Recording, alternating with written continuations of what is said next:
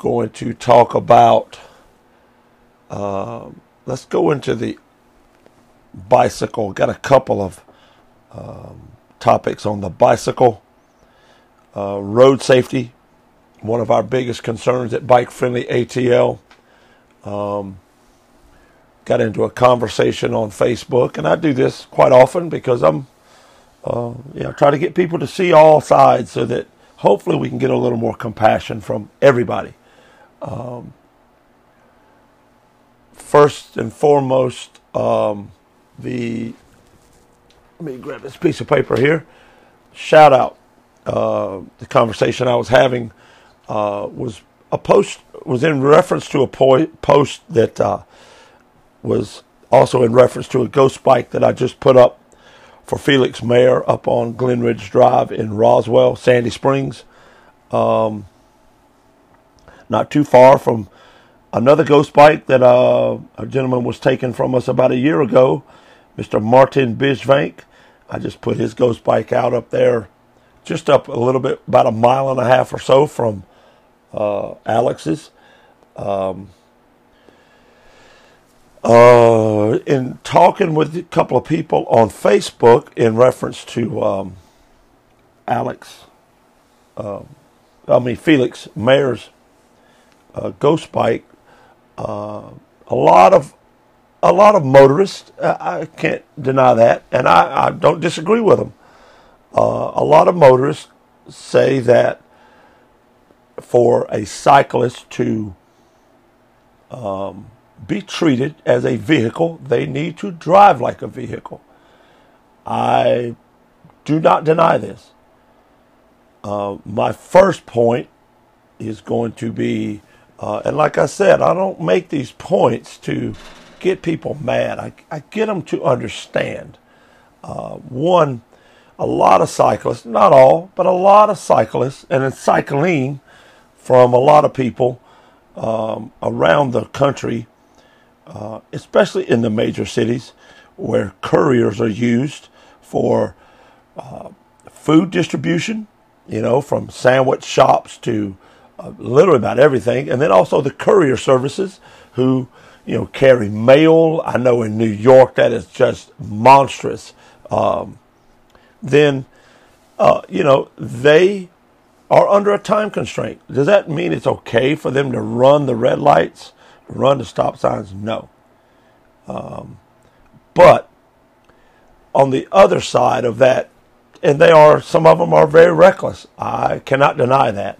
You have to, from a motorist standpoint, you have to understand that if a crash occurs, if the law officers, the LEOs, simply come up and take all the evidence, they should be taking 10, 15 pictures, some close up to the articles that were in the crash, like the bicycle, the car, those in relation to each other, where they wound up, don't touch them.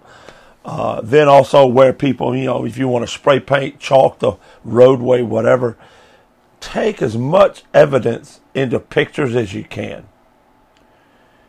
Then, if there's anything that is just blatantly obvious to you, okay, you can give a citation or whatever. Literally, you don't have to give a citation. You literally could take all the evidence. You can take all the insurance, whoever's got insurance, take all that down, literally, and then, I don't want to say take it to court, but let the insurance take care of it. If there's a discrepancy, then let it go to court. That's what our court system, I don't want to bog down the court system. I agree. But when push comes to shove, the physical evidence, the pictures that you see can be recreated. The crash site can be recreated. It is hard. It literally, I don't want to say it's impossible in today's world, nearly impossible to get away with anything when there is physical evidence to back it up. You can take blood spatter, you can take anything you want to. It is literally impossible. But if it's hearsay, If the policeman doesn't take down pictures, doesn't take down statements, witnesses, things like that, then all that stuff now is lost, and that is crucial to hearing in a court of law. And that's what you want to avoid. You want as much physical evidence as you can get. So, from the standpoint of the cyclist, I think they understand. From talking to a lot of couriers, being a road cyclist myself, I've talked to couriers and their services, and they understand, the time constraints that they're put under to make the small amount of money they make. They're under a time constraint you would not believe. Does that mean it's okay to run a red light, stop signs? No, it's not okay. Doesn't make it okay because you're in a hurry. Everybody's in a hurry. So my wish is that they would get on the same page as vehicles. Is that going to happen? I don't really think so. I hope so. On the same hand, my shout out is to Mr. Neil Fleming and Curtis Ray Davis. They were making some comments on Facebook, and I kind of tried to shed a little light to them. On the other hand, because a cyclist understands that if they run a stop sign or a red light and they get hit by a car that has the right of way, I think the car should not be treated. I think the cyclist should pay for all damages to the car. End of story. That's part of the game. That's not a game, but that's part of you understanding you run a red light, you're in the wrong, you lose. On a bicycle, you lose. End of story. On the same hand, to my two Facebook commenters, just because you want a cyclist to drive like motorists, I think you need to go sitting at a red light or a stop sign anywhere you care to in the good old US of A. And I think you might want to bring that back and say, I wish cyclists would drive like we all should drive, because motorists ain't driving that way either. Motorists are going 10 miles an hour over the speed limit when it comes up to a yellow light and they're 20 yards before the yellow light and it's turning red. I guarantee you, if it's a 35 mile an hour speed zone, they're going 45 and 50 right there and going to run that red light. How many cars have you seen come to a red light and round the corner? Maybe take a brief look. It's not a yield.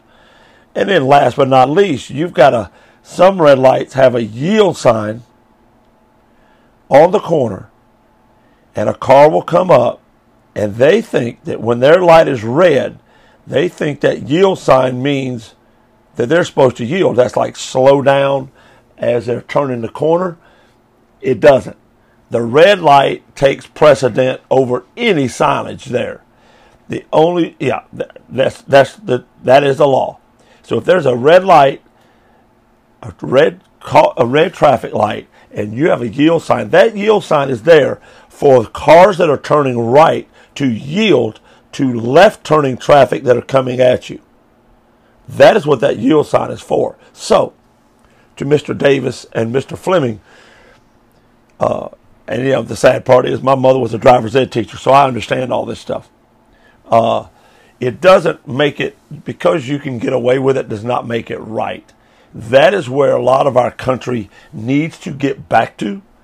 Don't do what you can get away with. That is getting us into the wild, wild west of driving right now. We got cars that can't react rationally in the time that they're given because they're going 10 or 15 miles an hour above the speed limit in a high traffic area. Cars going in and out of not stop signs, but shopping centers, things like that. They don't have enough time to react to things that happen going 10, 15 miles an hour too fast. If you're going the speed limit, you would have enough time to react, especially if you're not distracted or drunk. So, to my two Facebook friends, I agree with you. I wish everybody would obey the speed limits. I wish everybody would stop at stop signs.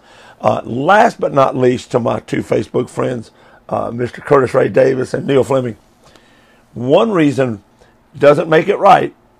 cyclists run stop lights, is that if they come up and they are the only vehicle there, that sensor, if you don't know about sensors, then you ain't been paying attention while you drive.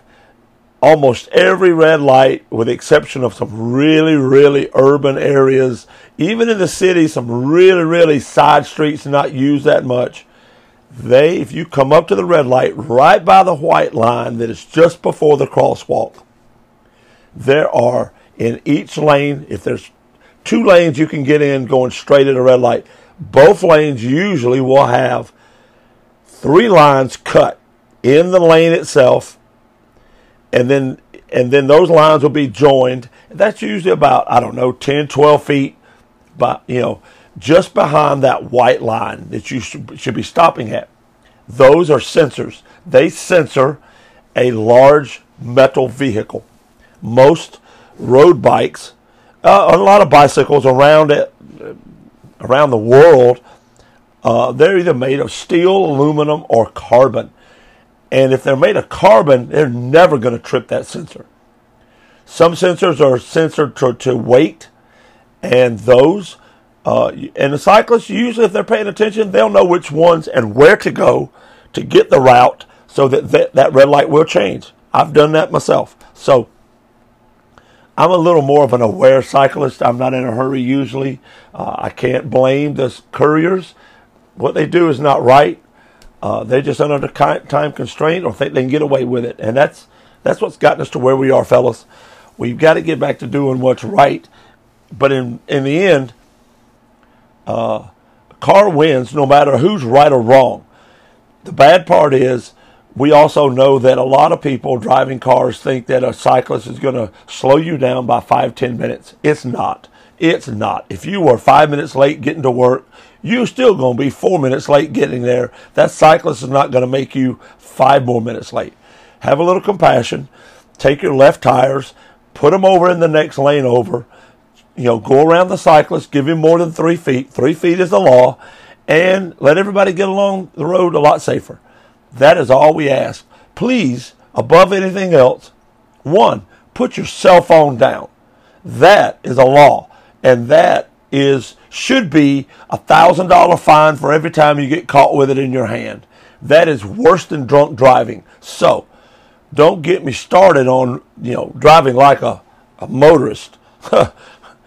If I pick my cell phone up when I'm on my bicycle, I don't got to worry about you hitting me. I'm worried about hitting the ground myself because there are too many potholes and debris out there on the road to pick your cell phone up. So I'm going to let that one lay like it is. We all could use a little more compassion towards each other. Neither one are doing the right thing right now, and I wish that would change. First thing I can tell you to do is start with the person in the mirror. If you do that, lead by example, we're all going to be a lot better. Moving on. Shout out to my friend. I posted on Instagram the other day on our Bike Friendly ATL Instagram account about anybody got any suggestions about topics for this podcast.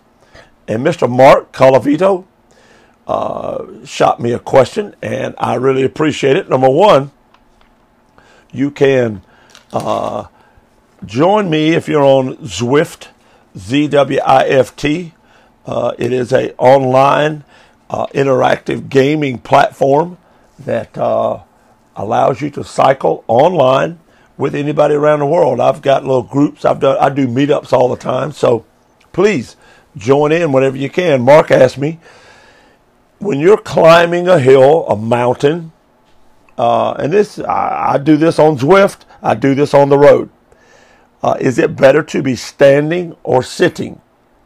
I'm not a professional cyclist, Mark, or anybody that wants to listen to me. If you've got any heads up on this, you can please head over to Bike Friendly ATL and you can message me, direct message me if you want. You can go to our website, bikefriendlyatl.org, and message me there. You can message me through both of those places. I prefer, and I think the standing as you're climbing, you see in the Tour de France, in a lot of areas in racing. When people tend to stand, they tend to be attacking. It is because you can gear down a gear or two or even three sometimes from where you were while you were sitting, and you can use your body weight, and you literally, if you really train at it enough, I remember back in 10 years ago or so, I was a little bit younger. I did the 6-gap century, which shout out to my boy Robert Wilhite. Just heard the other day that he's supposedly going to help or going to manage that ride. That is in late September. Hopefully it'll happen this year.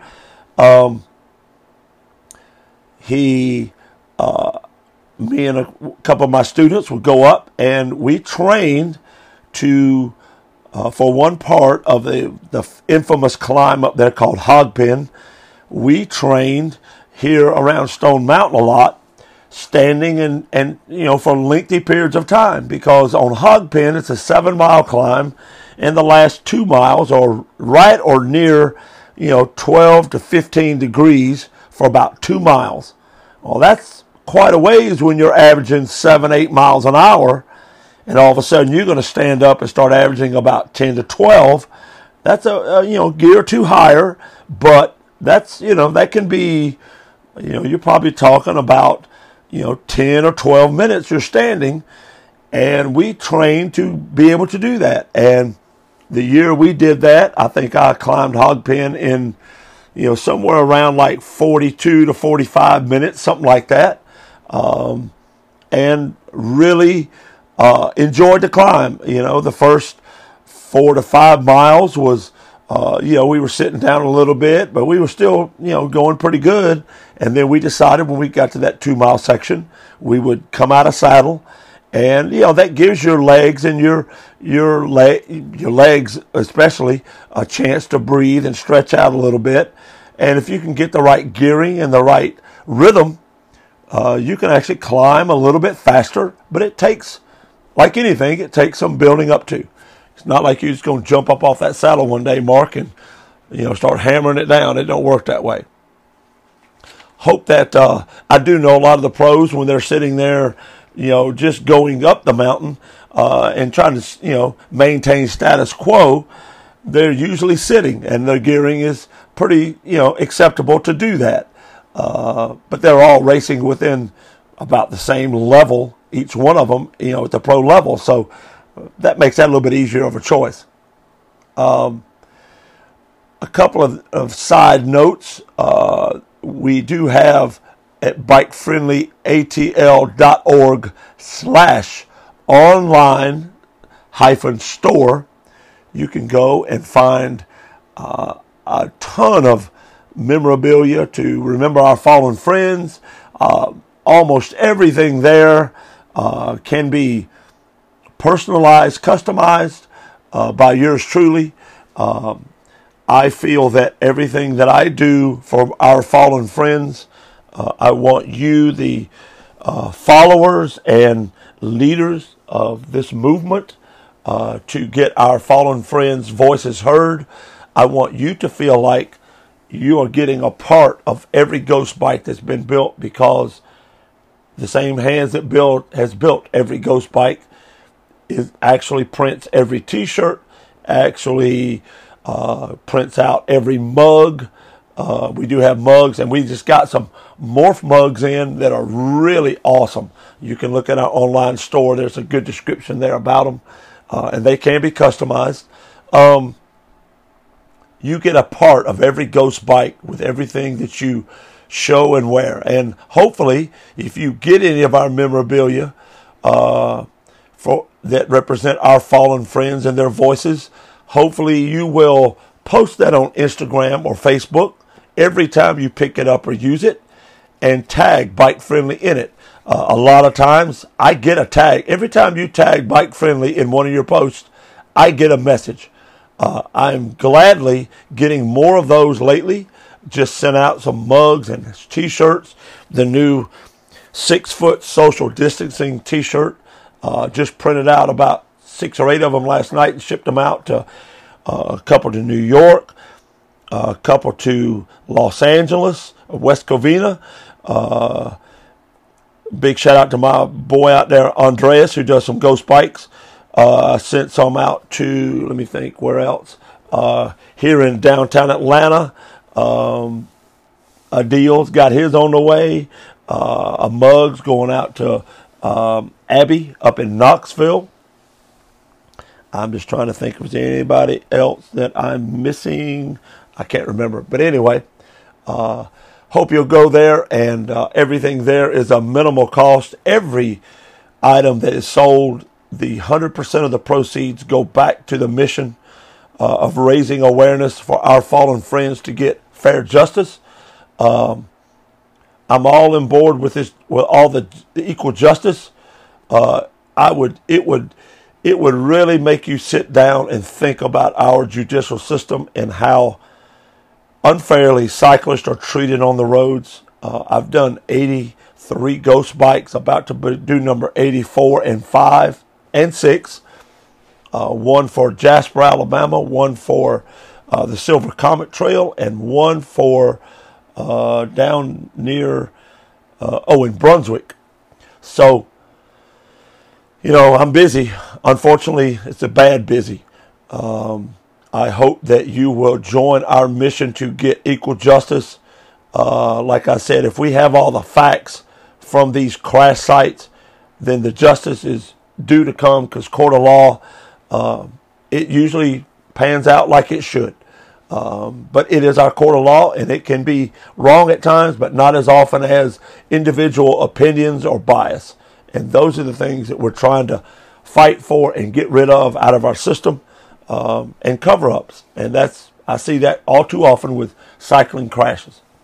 So anyway, we do have some, also last but not least, we do have some COVID-19 masks. We have several. Some of them are a little thinner.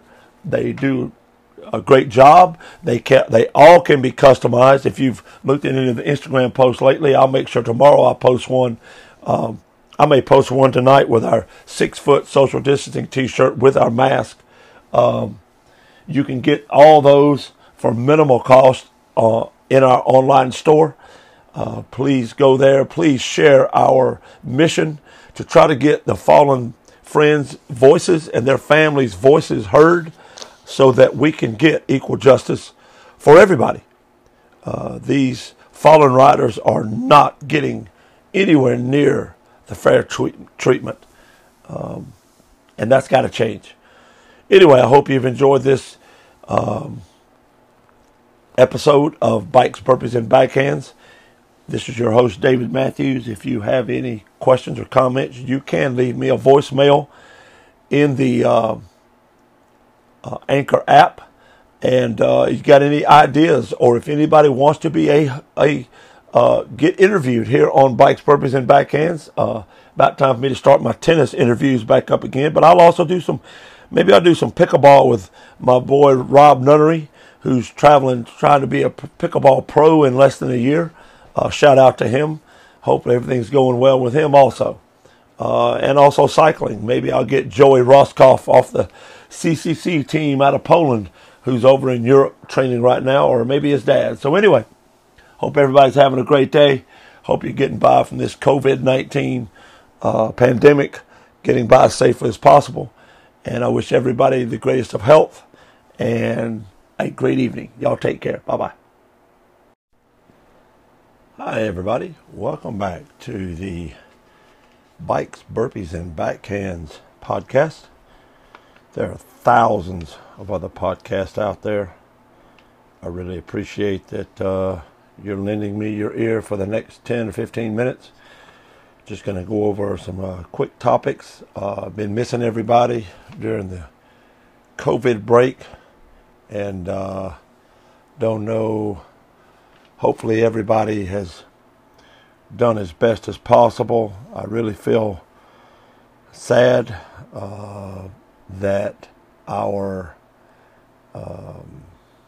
any of our loved ones happen to get the COVID-19 virus. Hopefully they recovered from it. For those who didn't, my heart really is a sad place for you and your family. I deal with this kind of tragedy quite a bit with our Ghost Bikes at Bike Friendly ATL, the sponsor of this podcast. And I wish anybody nothing but health and an enjoyable life. If you've worked hard to get it, then may God bless you with it, because that is my firm belief. Anyway, on to our topics of the week. I'm going to probably touch on about everything in our title of the podcast, with the exception, I won't do too much on pickleball, but I will, briefly touch on it. First, I want to start off with tennis. Very proud of a group of kids that I have at Beaufort City Park. They are training hard since the COVID break. Started back in, I guess, late May, early to late May, when we finally could get out.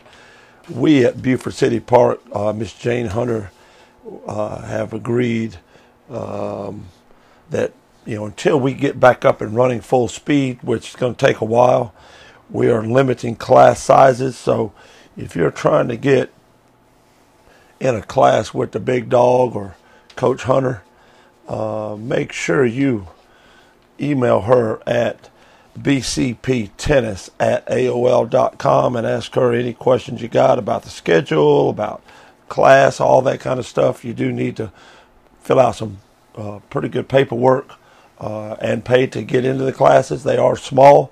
We're keeping it down to about a 4-to-1 ratio. And that's, the park is back open for tennis. I believe there's still no lights for a little while longer. The canopies are closed, or the pavilion is closed for social distancing, trying to keep all that and keep the spread of the virus down as minimal as we can. Trying to wash our ball pickup apparatus, every time a class changes. Trying to clean the restrooms quite often, on and on and on. We're doing everything we can to not add to the virus spreading. I know school is coming up, and that's going to be another touchy subject. So hopefully that will, hopefully we won't add to the spread of the virus. That is for sure. Keep everybody healthy is our main goal. Just want to go over the rankings really quickly. Coming out of this COVID break, we've had some players do a little bit of moving, really just getting their feet wet again and trying to move on up the ladder. I've got a couple of kids ranked around 50. Alicia Quast is in the girls 18s. Kendall Quast is also in the 18s. They're ranked. Alicia's 50, and Kendall is 89. Let's see. I have Taylor Acock in the girls 14s is ranked 58. I have Caroline Henderson ranked 188 in the girls 16s. Miller Trout ranked 92 in the boys 14s. James Trout in the boys 16s is ranked 106. And also Ryan Huffman is ranked 645 in the boys 16s. So that's our rankings. The players are really working hard to work on their transition game, making enough ground strokes to get a short ball, moving in behind it, working on first serves and trying to exploit the first serve and make everything happen off of that. So anyway, just giving a shout out to those kids. They've been working really hard. Hopefully we'll continue that hard work. I think we're working right now 2 months away, the Georgia qualifier, which is in Norcross sometime in November. So we're working towards that. So moving on from there.